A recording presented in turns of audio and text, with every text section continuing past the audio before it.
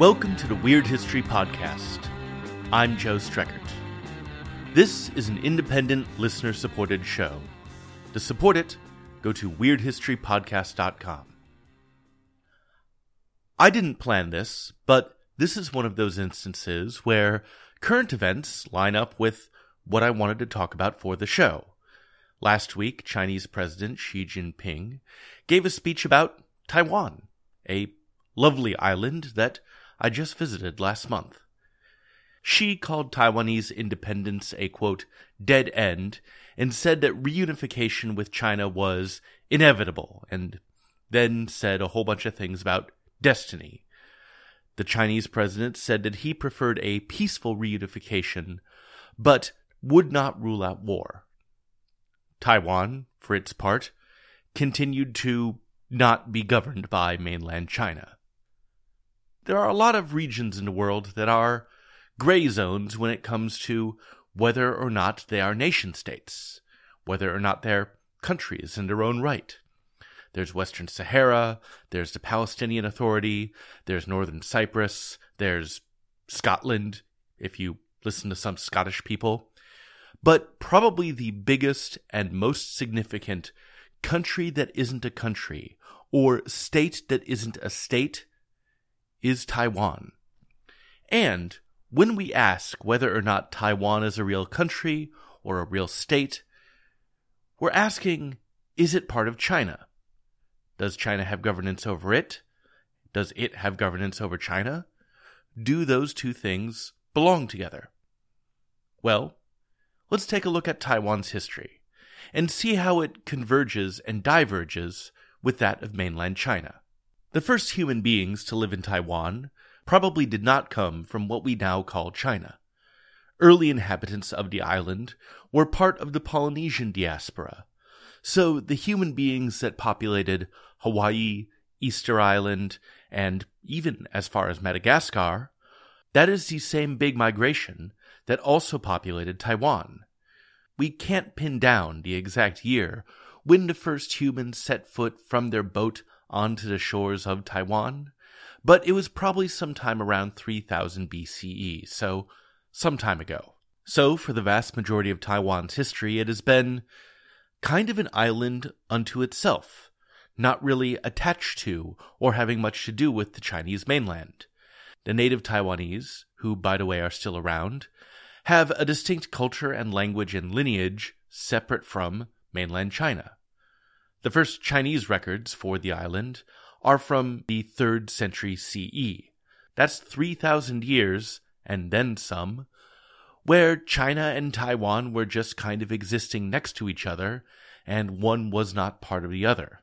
We have possible Japanese records of Taiwan from the 7th century, and Portuguese records, which are the first European records we've got, from 1544.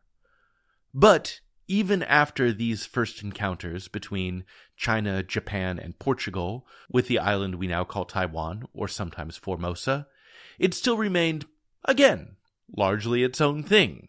The Chinese, Japanese, and Europeans knew about it, but they didn't really settle it, at least not in numbers, until even later, until the 1600s.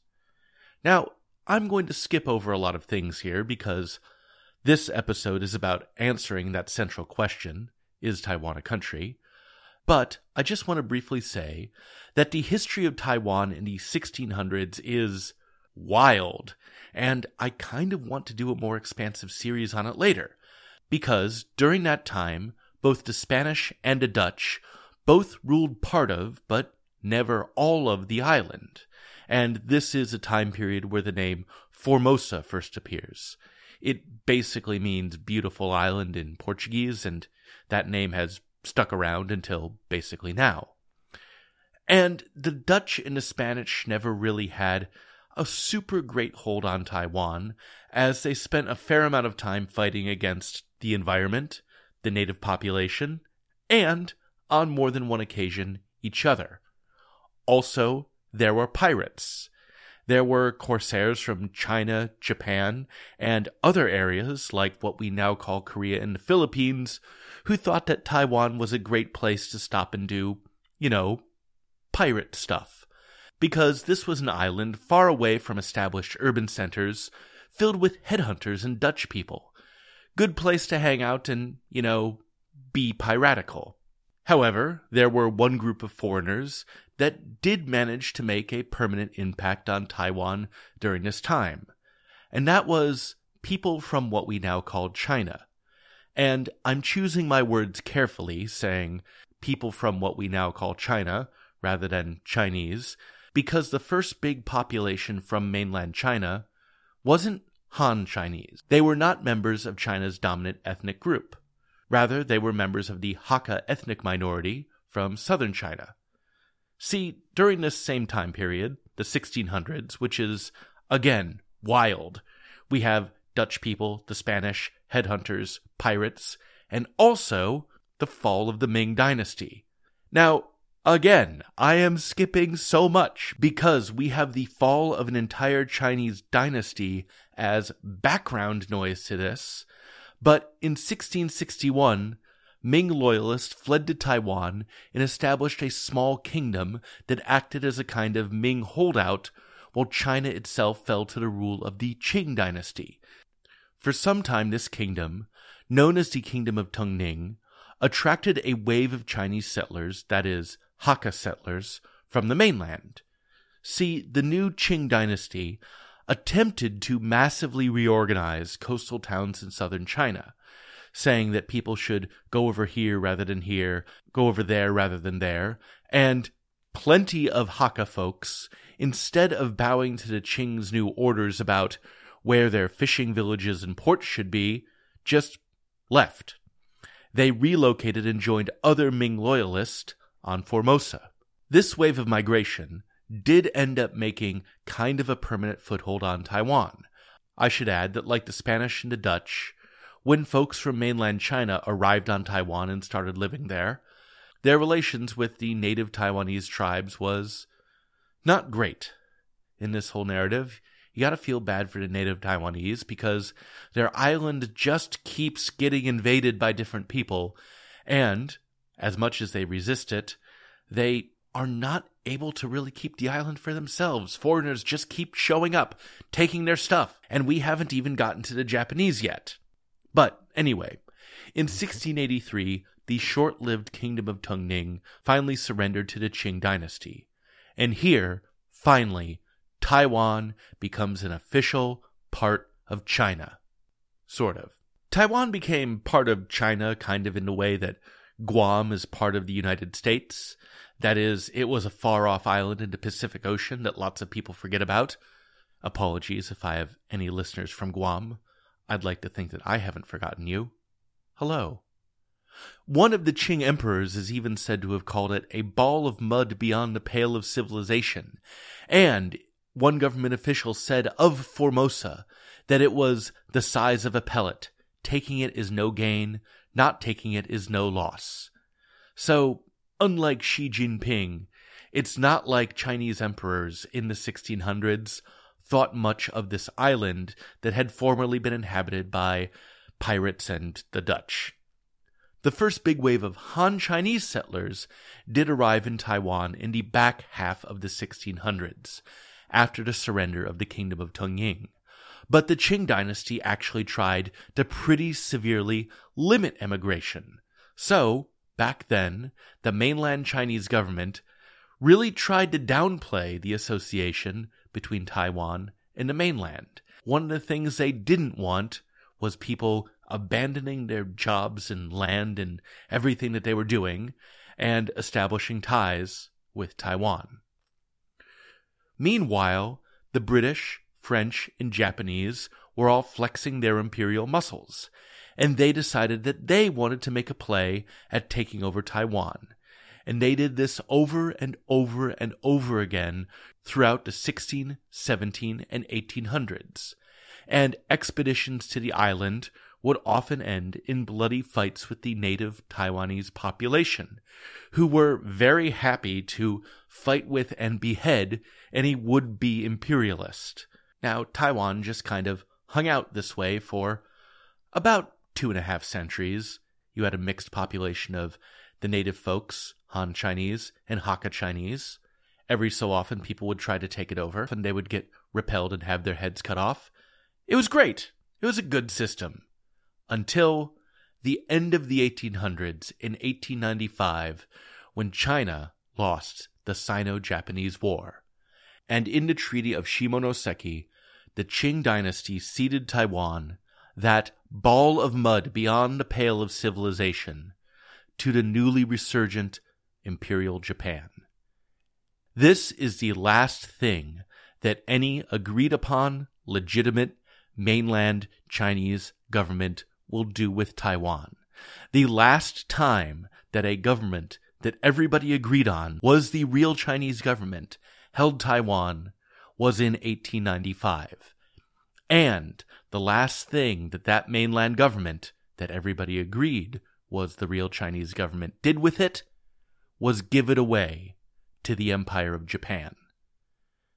Japan controlled Taiwan for 50 years, from 1895 to 1945, the end of World War II. And it's during these 5 decades that the island really got industrialized. However, the industrialization that came from Imperial Japan came at a cost. Japan did not have a light touch with its colonies, be it Korea or Manchukuo or Taiwan. In Taiwan, they had policies familiar to you if you've listened to the series on North Korea. They imposed Japanese language, culture, and religion. They forced many people who had native Taiwanese names or Han Chinese or Hakka names to have Japanese names. And they were constantly putting down rebellions by the native population. And here that native population includes both indigenous Taiwanese people and Hakka and Han Chinese. Meanwhile, on the Chinese mainland, there's a giant civil war. You have nationalist and you have communist, and Taiwan, this formerly Chinese island, is being rather badly treated by a rival imperial power. Taiwanese liberation became a talking point, both for Mao Zedong and Chiang Kai-shek, and this ball of mud beyond the pale of civilization, once it finally gets mistreated by your enemy, well, that's when it becomes important to mainland politicians. But so far in our story, Taiwan's status has been pretty straightforward. It's been its own thing. It's been partially ruled by the Spanish and Dutch and pirates. It's been under Chinese rule, but kind of as a distant thing. It's been under Japanese rule. In all of these instances, Taiwan's status was unambiguous. Well, it's about to get ambiguous. Japan declared war on China in 1937, and that meant that they declared war on both the People's Republic of China, that is Mao and his gang who eventually won and took over and were communist, and Chiang Kai-shek, the Republic of China, the nationalists who were not communist, but Chiang Kai-shek was not above having occasional alliances with the Soviet Union, but that's outside the scope of this episode. The Qing dynasty had long since fallen, and the ROC was seen as the successor state to the Qing dynasty, even though they really hadn't secured a win yet. They really hadn't taken care of this whole, also beat the communists and win World War II thing. But in 1945, nationalist troops ended up taking Taiwan. October 25th, 1945, was declared by the Republic of China Taiwanese Retrocession Day. There was much rejoicing. So, right now we have a government that is only kinda sorta the Chinese government declaring possession of Taiwan. That was 1945. Chiang Kai-shek, eventually, realizing that the war was lost and the communists were taking over, actual China, ended up retreating to this former Japanese colony at the end of the 1940s, in 1949. However, even though Chiang Kai-shek and the nationalists had lost the war, the United States and the United Kingdom and basically everyone who wasn't a communist recognized them as the legitimate Chinese government. Meanwhile, the Soviet Union and the other Warsaw Pact and communist countries recognized the People's Republic of China as the legitimate Chinese government. But we'll get to that in just a moment. What we still haven't resolved, though, is whether any Chinese government legally had possession of Taiwan. Now, certainly the Republic of China had taken it from the Japanese, so you could make a kind of retrograde argument, not based on anything legal, that they had it by right of good old conquest. But there are also two major treaties that severed Japan from Taiwan that the nationalists later held up as evidence that Taiwan was theirs and therefore Chinese. First, there was the Treaty of San Francisco, wherein Japan formally renounced, quote, all right, title, and claim to Formosa, unquote, and several other bits of territory that it had taken over during World War II and before. My favorite thing to discover while researching this episode is that that treaty, the Treaty of San Francisco, also forced Japan to renounce any right or claim to Antarctica. I suppose that was important in 1951 when that treaty was written. The Republic of China, though, was not a signatory to the Treaty of San Francisco, and in 1952, Japan signed another different treaty with the ROC called the Treaty of Taipei, and in that, Japan also renounced any claim to Taiwan. Neither of these treaties, though, specifically stated that Taiwan would be the territory of the ROC or the PRC or anything else that could be called China. They only made it clear that the island was not Japanese. They didn't say that it was Chinese. Also, the ROC here didn't say that they were an independent Taiwanese government, even though that is de facto what they were. No, they claimed to be the government of the whole of China, and a good amount of the non-communist world was treating them as such.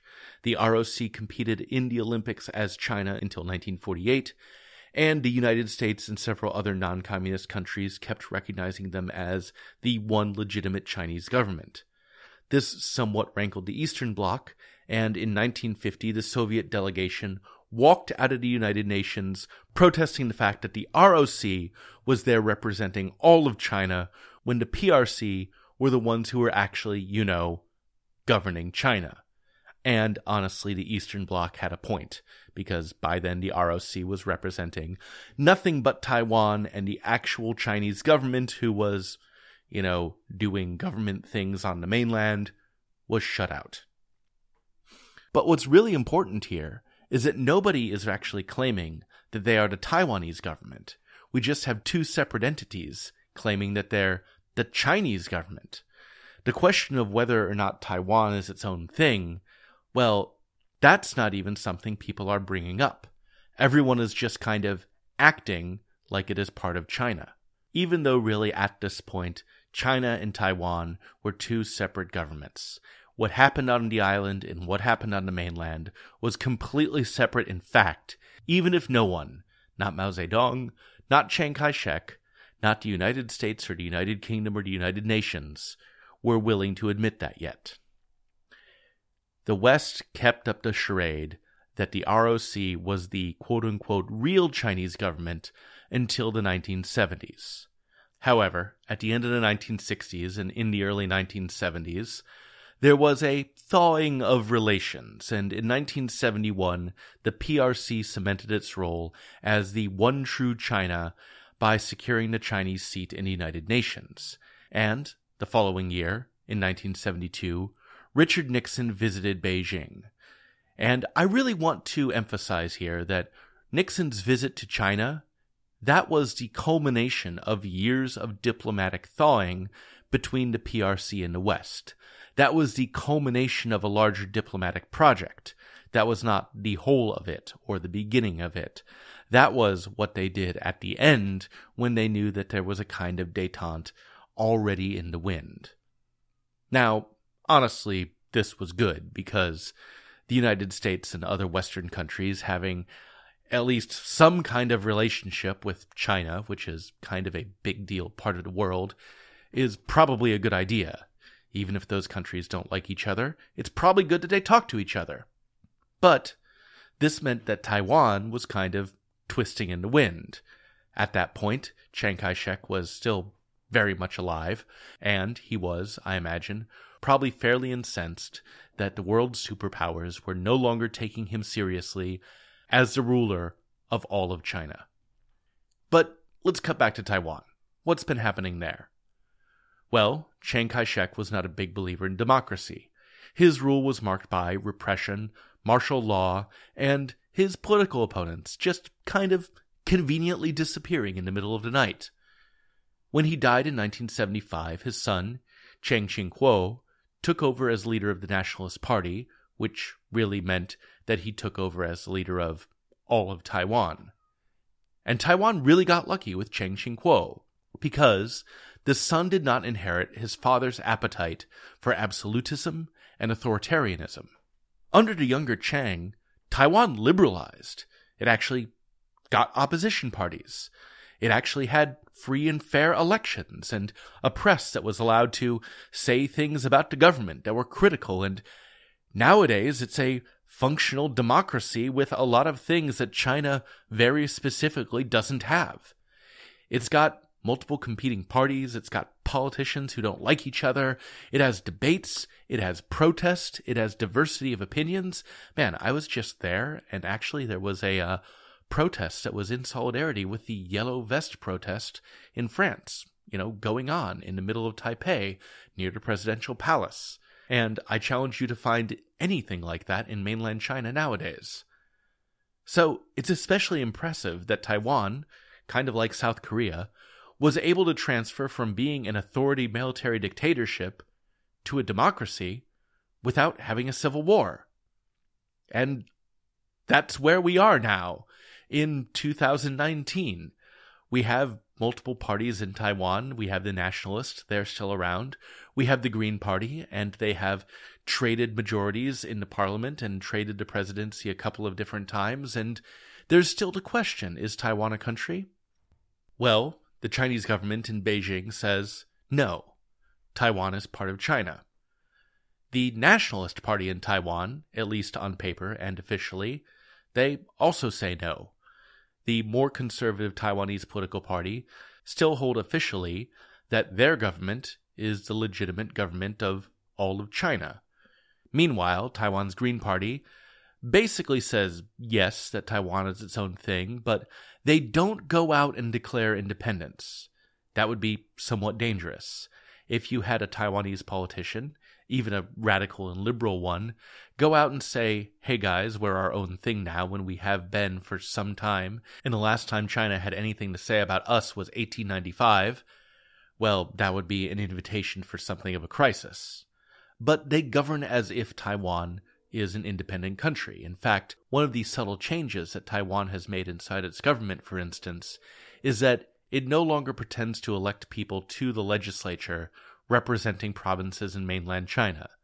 Instead, everybody in the legislature is representing, Taiwan. Very few states recognize Taiwan diplomatically, and those that do not recognize it as an independent country. They recognize it as the legitimate government of all of China. And there are 18 of them, and they're not especially, let's say, influential on the world stage. Sorry, Palau. I'm sure you're great, but not a lot of other countries are going to model international policies based on what you guys do. The one big notable independent state that recognizes Taiwan, or at least recognizes the Republic of China, is Vatican City. For a whole bunch of reasons, the Vatican does not recognize the People's Republic of China. The government of China likes to have a say in who becomes a bishop or an archbishop or a cardinal in China. And the Chinese Catholic Church is kind of this weird pod person of a church that is only kind of sort of affiliated with the real Catholic Church. It's a whole thing. Anyways, the Vatican recognizes Taiwan, and they're probably the most influential state to do so. However, that's politics. Let's talk about what's really important. Let's talk about the high jump and figure skating, because since 1984, Taiwan has been in the Olympics. They have not competed as the Republic of China or Taiwan. They have competed as Chinese Taipei, a name that they have to use to not rankle China's feathers. And businesses deal with Taiwan as if it is its own thing. When major companies like Apple and Sony move into Taiwan, they abide by local regulations because those are the ones that matter. When foreign entities are looking at compliance measures, they look at the Taiwanese one because their concern is not geopolitics. Their concern is the reality on the ground.